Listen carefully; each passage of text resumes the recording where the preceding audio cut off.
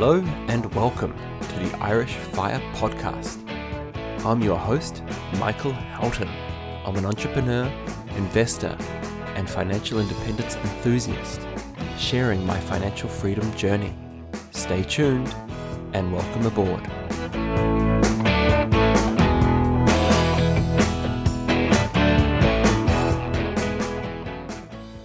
Here we are at episode 71, and today marks 2 years since the Irish Fire Podcast was first launched.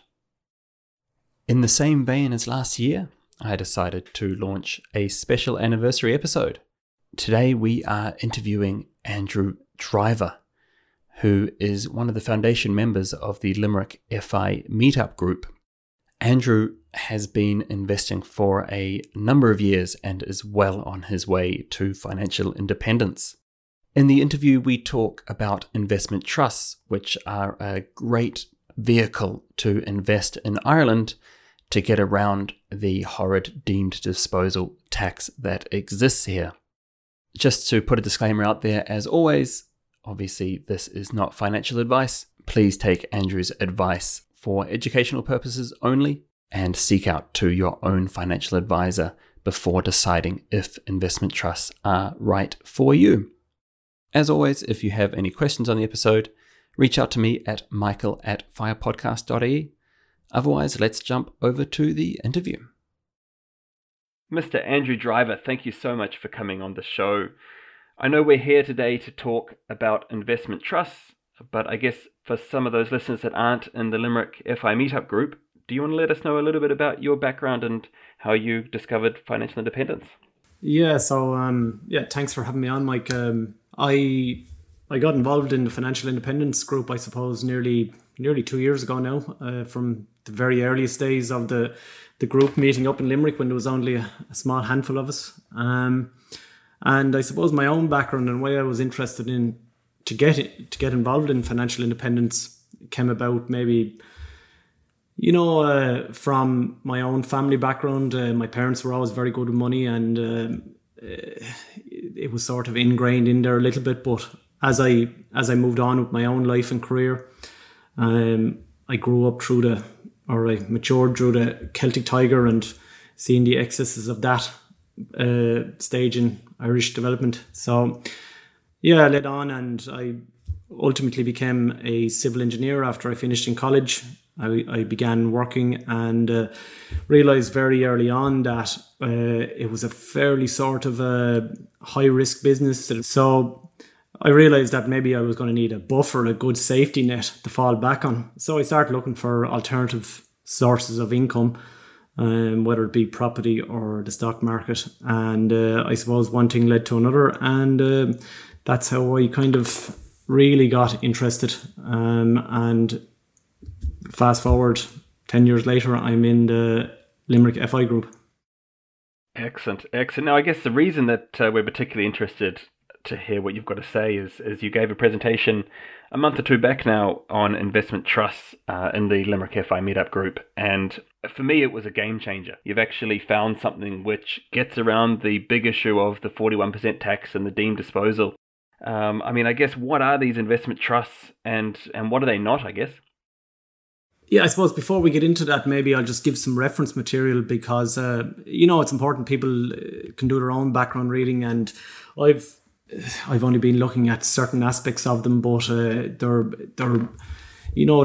hundreds of years old, and they have there's so many nuances to them. If people are looking for just a very quick overview of them, the IT Investor blog, just Google IT Investor, it'll come up. And there's a UK guy there who has a blog, excellent source of material. Or even as a podcast, the Moneymakers podcast. It just concentrates on investment trusts. Or the Association of Investment Companies website. There's actually 400 investment trusts registered on there. So all UK and Irish investment trusts, well, they're mainly UK, but there is actually one or two Irish ones floating around there as well. And you can literally divide that out by sector, any particular area that interests you. You can go on there, search in a particular sector, and have a look at any investment trust, any of the 400 that are on there. Or then Investment Trusts Unlocking the City's Best Kept Secret. It's a book by John Barron. Highly recommend it. It's actually not that old. It was only published last year, so it even mentions COVID a bit in it. A very informative book. Highly recommend it again. So, yeah, but getting back to your question, what are they and what are they not? I suppose what they are, they're a public limited company, the same as Google, Facebook, any other major conglomerate. So they're a conglomerate or a company that invests in and owns other companies, mainly. Now, the more common investment trusts that Irish people would be very familiar with over the last couple of months in the media is REITs. So that's real estate investment trusts. And they specifically invest in property. But from the investment trust sphere, they're only a very small portion of what investment trusts are out there. You can get an investment trust that actually invests in anything from airplane leasing, boat leasing, the more common stocks and shares ones, bonds, guaranteed secure income. But and I suppose one of the more important points is there's no deemed disposal on investment trusts. So an investment trust is what people would often call a closed-ended fund. So that means that there's only a set number of shares that exist, like any company on the stock market. Now, what they are not, and it's very important, they're not open-ended funds. Like an ETF's an open-ended fund, or if you bought a fund from Zurich or New Ireland Life, they're all open-ended funds. And actually, very interestingly, right, all mutual funds that exist in the United States, and it's where a lot of Irish investors get their information from, are all open-ended funds. The closed-ended structure doesn't necessarily exist in the States. So when Irish people think of investment trusts, they think of mutual funds, and they think of all the bad stories they've heard of commentators such as Mr. Money Mustache or someone like that. Whereas investment trusts are not open-ended funds. So therefore they can't just be closed down and you lose your money. So what actually investment trusts, what they are is they're a limited company who invest in stocks or bonds or a particular asset class that they think can bring money to their investors. I suppose that's a bit of a long-winded answer to your question, Mike, I think, is it? No, that's perfect. That's absolutely perfect. Very, very, very interesting, actually. So effectively, to summarize, they are basically companies that own various assets and other companies and things like that.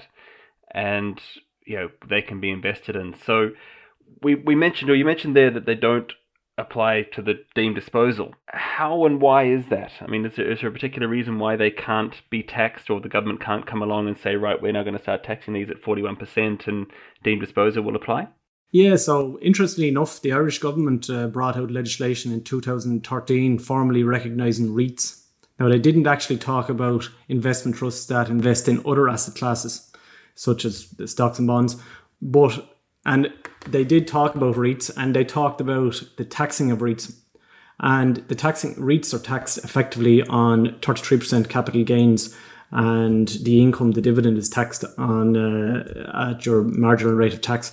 So effectively, they kind of set the precedent there to some degree, but of course, there's still a grey area around what investment trusts are. But from a revenue perspective, I can see how difficult it would actually be. I mean, if you took, say, as an example, PepsiCo, right? It owns either fully or shares in about 200 other companies, right? So technically, what is the difference between PepsiCo and an investment trust? In the UK, there is a tax difference in that for an investment trust to call itself an investment trust, it needs to pay out 85% of its income to its investors. And on that basis, it doesn't pay any corporation tax. So that allows it to grow very efficiently. Now, the UK customs or the UK revenue get their money from the dividends and the income side but the UK government does that to encourage people to invest and so on and have their money grow. But it doesn't stop Irish people investing in those same investment trusts. Yeah, very good. And I mean, in terms of, you mentioned earlier that some of them have been around for a long time. Are you able to give some examples of those and exactly how long they've actually been around? Yeah, so an interesting enough statistic, about, I think it's very close to about 50 investment trusts have actually been around longer than World War II. And that's investment trusts that are trading today, and investment trusts that actually I personally have some investments in.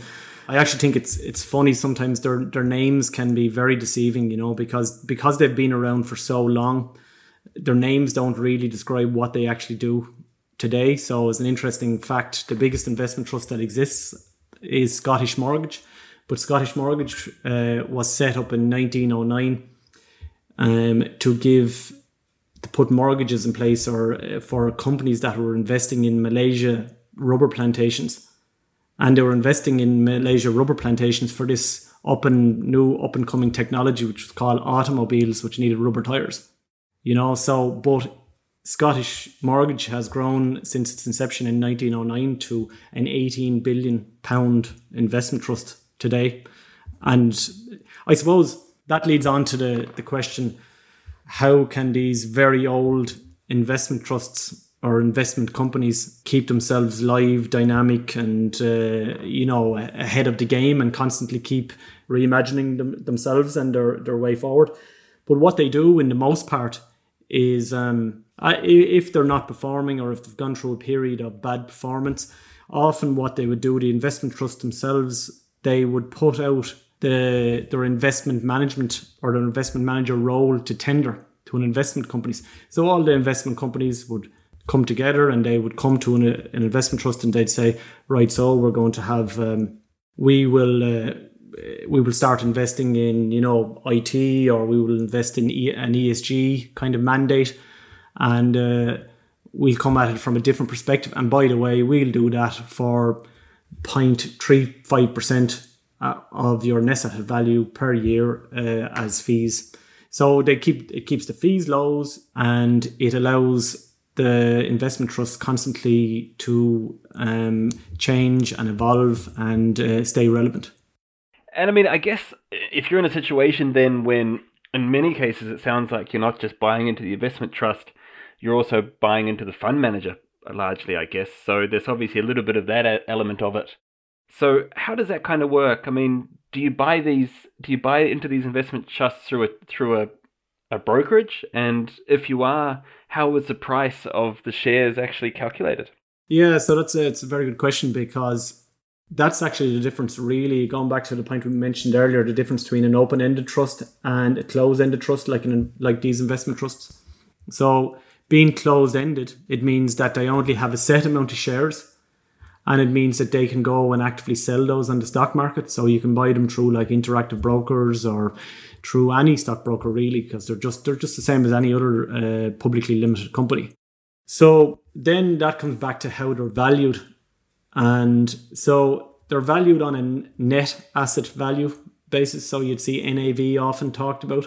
And very interestingly, there can be very good value to be had in investment trusts, because when you go onto the Association of Investment Companies, the AIC website, you will often see that a particular investment trust is trading at a discount.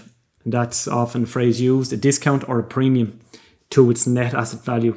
So if a particular investment trust had, say, €1 million in particular shares, well, it might actually be trading at, and it might be trading at a good bit less than what its actual value of those underlying shares are, because investors mightn't ultimately be happy with the investment manager. So you'd often see that it's trading at a discount. So there can be very good value to be had, because ultimately the managers tend to stay around for a very long time, and you'll often find that the investors tend to have a lot of faith in the managers, and they tend to invest for a very, very long time. Because the managers are around for a long time, they can implement a sort of a whole thesis and give it time to evolve. It's not like an open-ended trust or an open-ended fund, that has to make cash immediately. close-ended trust can invest all their money or a very large proportion of it because they don't have to hold back cash, because they don't need to pay out investors at a whim, or investors who will call and say, I want my money.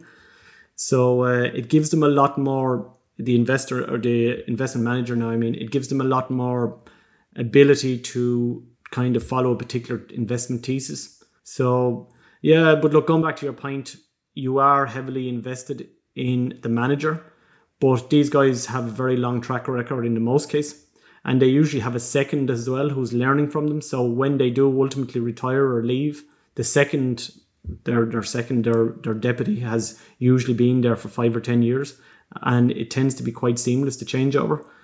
But and I suppose the point we made earlier on about an investment trust trading at a discount, that's necessarily, it's not always a reflection of the investment manager. It might be the fact you could go on today and buy an investment trust in IT, say, right? There's 5 or 6 different types of them who just buy IT related shares.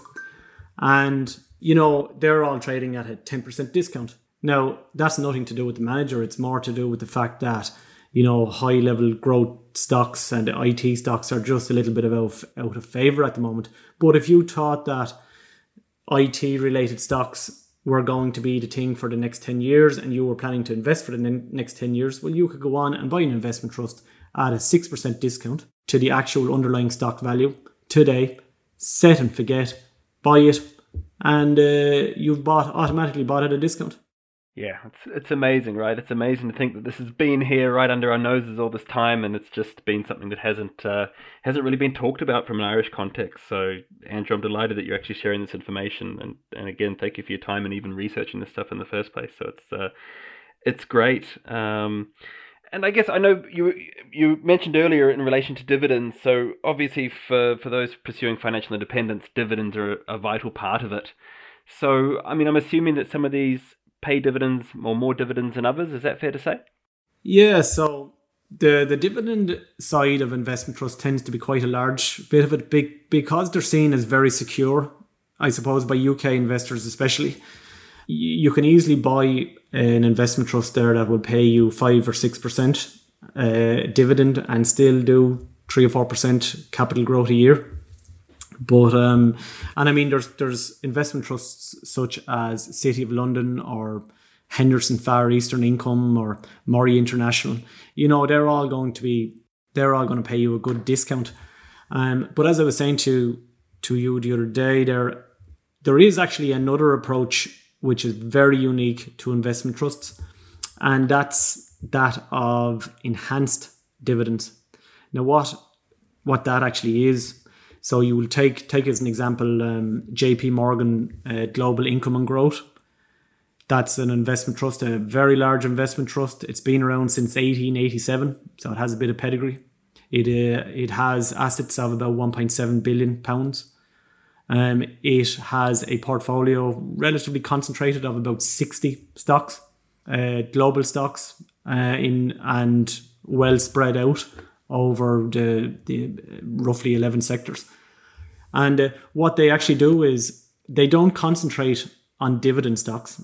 They concentrate on just good companies that they think have good long-term growth prospects. And so they get to the end of their tax year, and they might have maybe 1 or 2% of a dividend to pay out. But what they do is they trim off their best performing stocks, and they pay out 4% of their net asset value every year in a dividend to their investors. So you're getting the combination of capital growth in relatively fast growing companies, who traditionally, as we all know, high dividend paying companies are not fast growing companies. So you get the 4%. And now you could get a bad year when their net asset value, the market's down in a particular year where that might be down. But if you look back at the last 10 years, now obviously, as we all know, the past is no reflection of what's coming in the future. But if you look back at the last 10 years, that JP Morgan investment trust has actually kept up with the MSCI Global Index. It has matched it perfectly for the last 10 years. And you can see those stats on the AIC website. And since 2015, I think off the top of my head, it's been paying that enhanced dividend. So as well as paying the 4% rule that it's paying, you're still getting all the capital growth. And on top of that, it being an investment trust, it is selling the shares and paying the capital gains on its side. It's paying it to you as a dividend, which will come into your account as an income. So if you happen to be on the low bracket of tax, you might only pay maybe 20-25% tax on that actual dividend. And then if you decided to trim off the top and start selling it because it would be growing fairly well, it would be appreciating, you're only going to be paying capital gains tax on it at 33%. So from an Irish investor perspective, the likes of that JP Morgan. Now, JP Morgan actually have 4 other funds which all pay an enhanced dividend approximately around 4%. So from an Irish investor perspective, it's a way to go. When you compare it against, say, an ETF at 41%, it definitely has a lot of advantages. Yeah, amazing, right? So it's quite a discovery, and as you mentioned there in relation to the 4% and income, that's extremely powerful. And I know, look, I will get feedback on that, and some people will say, but I'll be paying 50% tax on that.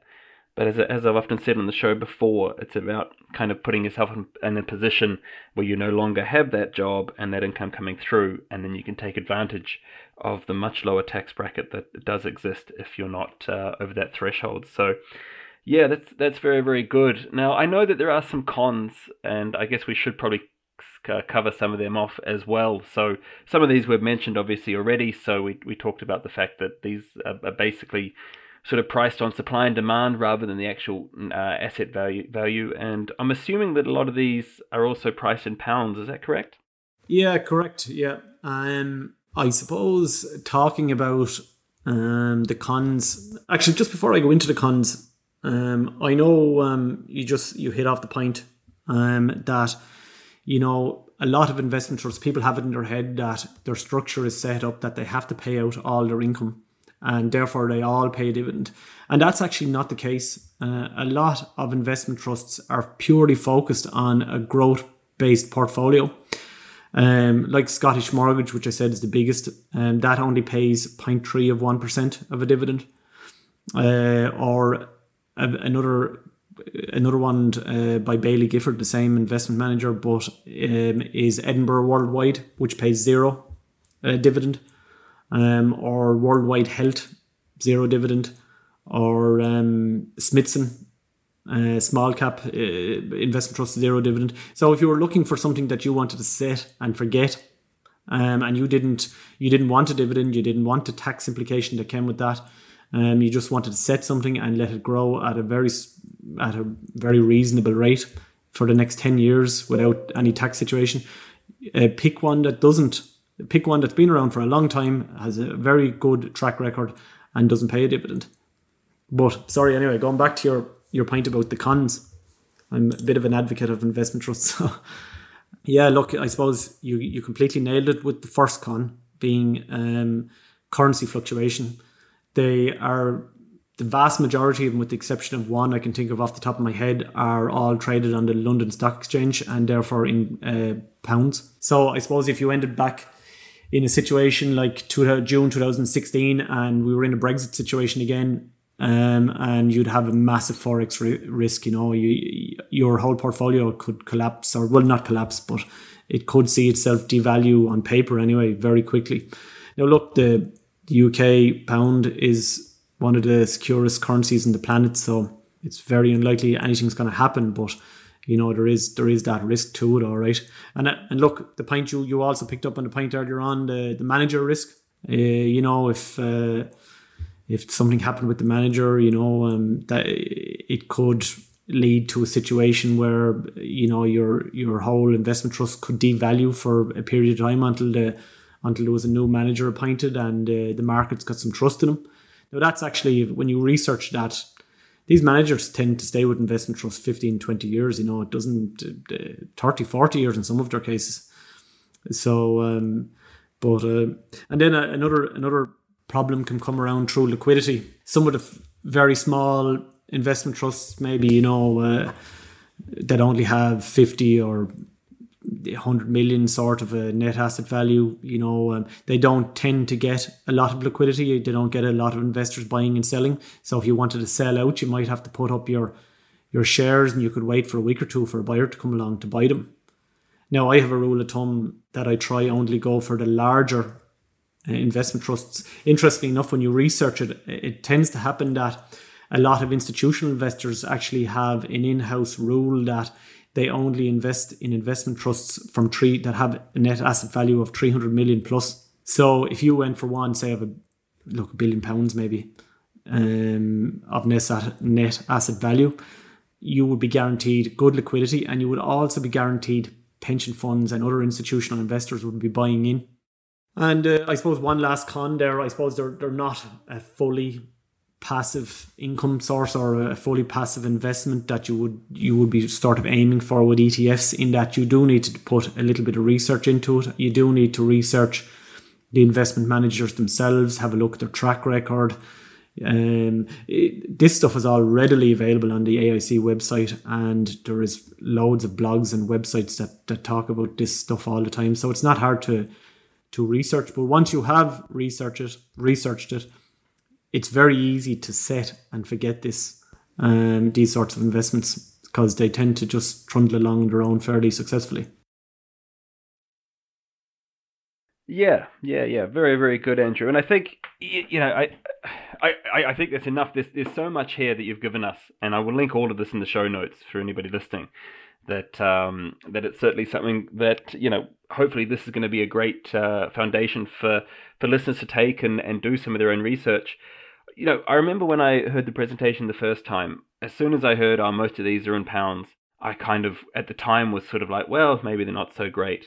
But it's actually been since I talked to you more that I realized that it actually probably doesn't matter so much, because particularly if you're buying something like the JP Morgan, then you're not really planning on selling that anyway. You're going to be receiving a 4% dividend, which is what we want as a FIRE investor. And so we're effectively buying it. Whatever the currency does is somewhat irrelevant, because we're just going to be receiving a dividend in pounds, and we'll convert that at whatever exchange rate that we receive the dividend at. But exactly as you said, you're only going to be down on paper. And even the likes of Brexit, and I even said this back in 2016, I mean, the pound might be down, but it's only going to be down in the relatively short term. I suspect in the next 10 to 20, 30, 40 years, it will find its normal place again. So, there's very much that argument as well, to say that, well, look, you're going to be buying in this, you're buying it once, and then you're not needing to sell it, which is one of the great advantages of actually taking this approach. Absolutely, yeah. Actually, it's an interesting point around the currency.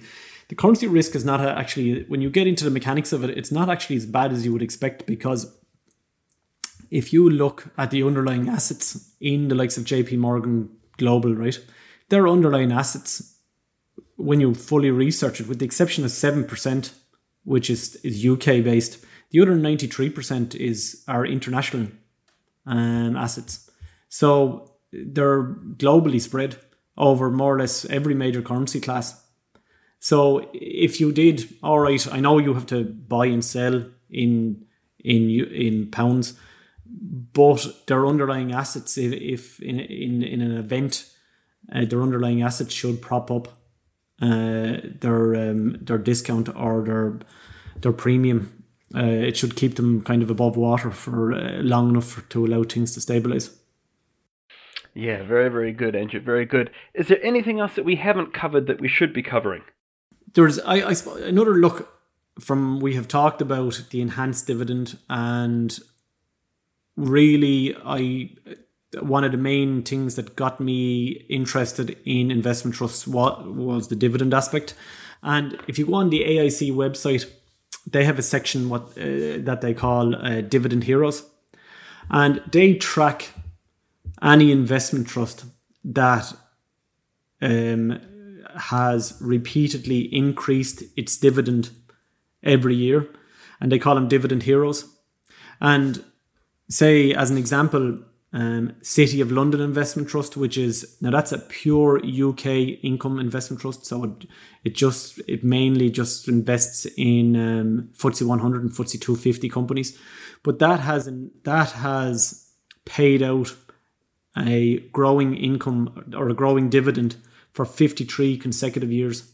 Now, for anyone that would be skeptical towards a investment trust, if you think of what has happened in 54 years, we've had the stock market crash of 1987, we've had the credit crunch, we've had the dot-com bubble, we've had COVID, and that leads on then to it actually increased its dividend last year, because investment trusts have this very special mechanism within them which makes them so successful, and it's probably kept them alive, I suppose, for the last 150 years since their existence began. But and that's they're able to hold on to capital reserves.